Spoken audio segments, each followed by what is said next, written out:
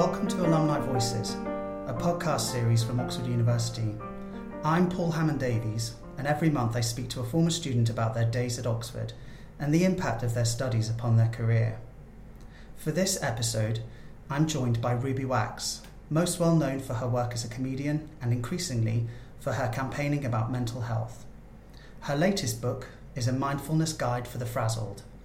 Ruby was recently awarded an OBE for services to mental health.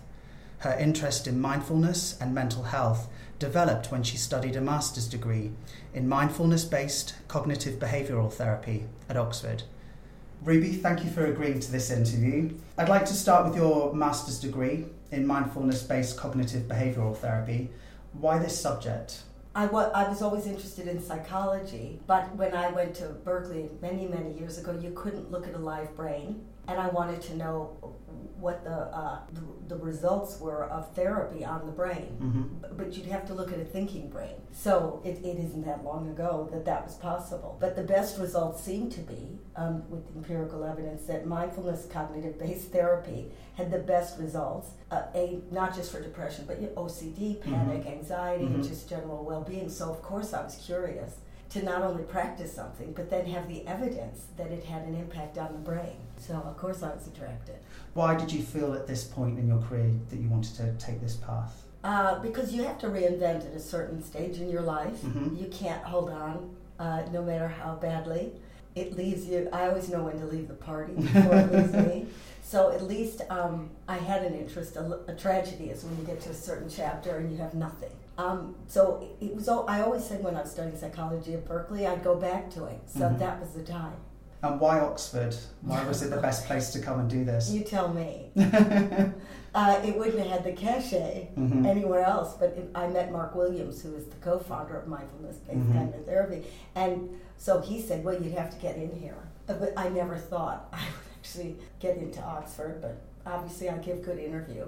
And I had a couple of grades rolling around, so I got in. And did you have much dialogue with him prior? Well, what was your kind of conversation with Mark? He gave me a private 8-week course, and nobody speaks as succinctly as Mark Williams. And he's humble and he's brilliant and he's not at all guru or fluffy, which I couldn't bear. And I thought, yeah, if he's teaching, I'm going to get in there. Of course, he's not teaching anymore, so I probably wouldn't go. And have you maintained that connection with the Oxford Mindfulness Centre, or? Oh yeah, some of them are coming tonight. They are. So and William Kankin, who's now taken over. I mean, they are the big boys of mindfulness. They're the pioneers. And do you do anything for them? How is that relationship? I think as far as fundraising or when they want me to speak somewhere, I'm pretty available to them. And so what was it like for you as a postgraduate at Kellogg College? You're a recognisable public figure. How much interaction did you have with the college and with other students? Well, in my class, I had interactions. They weren't too impressed when I first got there. They thought, oh, some lightweight celebrity. So I didn't really blend. Right. And eventually, after a year, I think they started to accept me. So there was a lot of sitting isolated in Starbucks, with nobody. Because they really, it wasn't kudos to work in TV. And how often would you come up to Oxford? I don't. The master's course is once every 5 weeks, 6 weeks. Yeah. And then you do 3 days. So we're at the Oxford Playhouse, where you're just about to kick off your one-woman show, Frazzled. Yeah.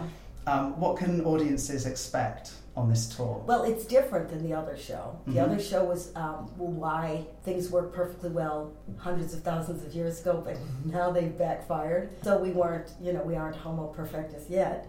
If we don't take care, the machine isn't going to last very long. I'm not being dramatic, but they say by 2020 it's going to be stress that wipes us out.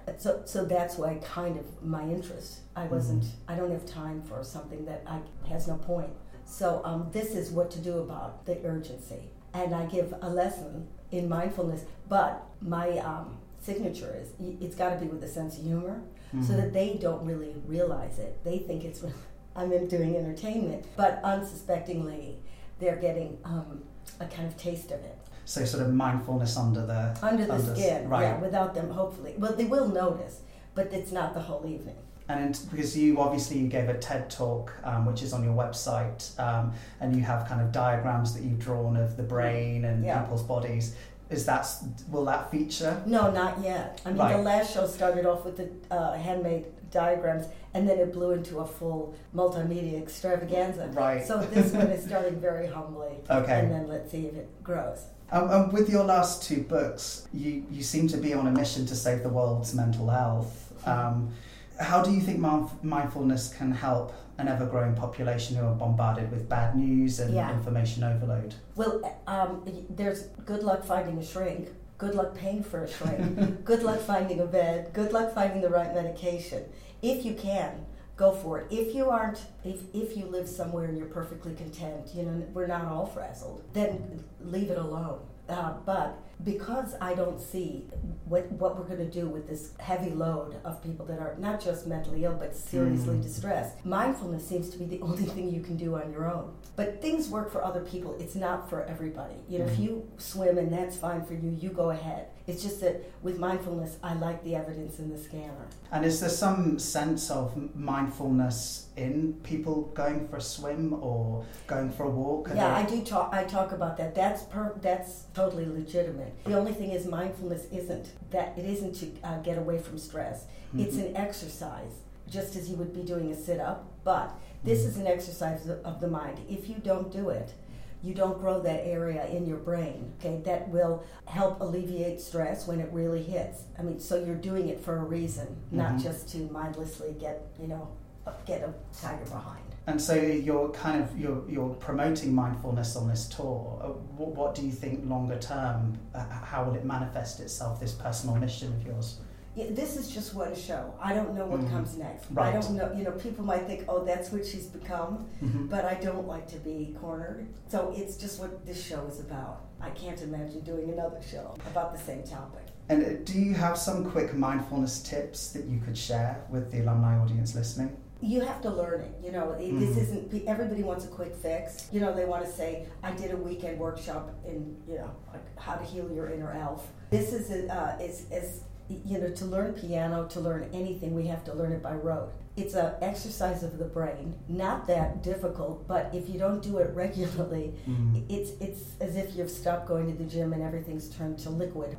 It's your choice, go back to it or don't. But it is actually learning to, in a sense, be your own shrink, is that you learn to select which thoughts are just fine, let them go, and when you're tipping into that waterfall of stress. And then there's a technique you can do to pull down the cortisol.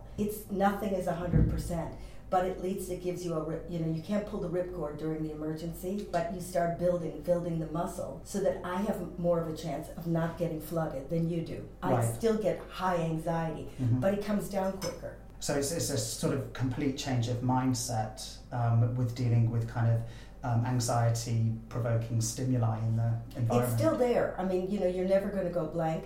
Stress will always be there, but it's what happens next that you have some control over. And you're speaking at our alumni weekend in September with the director of the Oxford Mindfulness Centre. What can our alumni expect to hear in your talk? Well, he's the great speaker, but he can combine science and mindfulness, and that's the most interesting. If it's not science-based, if I can't see it or taste it, it doesn't exist.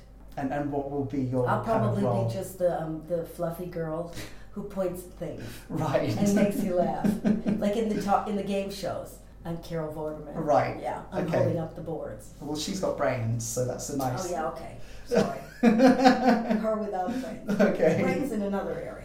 And is there anything of your experience in Oxford that kind of sticks out in your mind, whether that's on the degree program that you did? Oh, the graduation. Yeah, that was the highlight of my life. Oh, why was that? Well, to go into that, the Sheldonian, and do that ritual, well, I can't. It was so out of this world that I don't even remember it, because I think I fainted and then just kept moving. And it's all in Latin, and everyone's in subfast. You'll never get that good. That's the peak. Ruby Wax, thank you for sharing your personal story, and we look forward to hearing more from you at future alumni events. To find out more about the Alumni Weekend and for other episodes of Alumni Voices, please visit www.alumni.ox.ac.uk.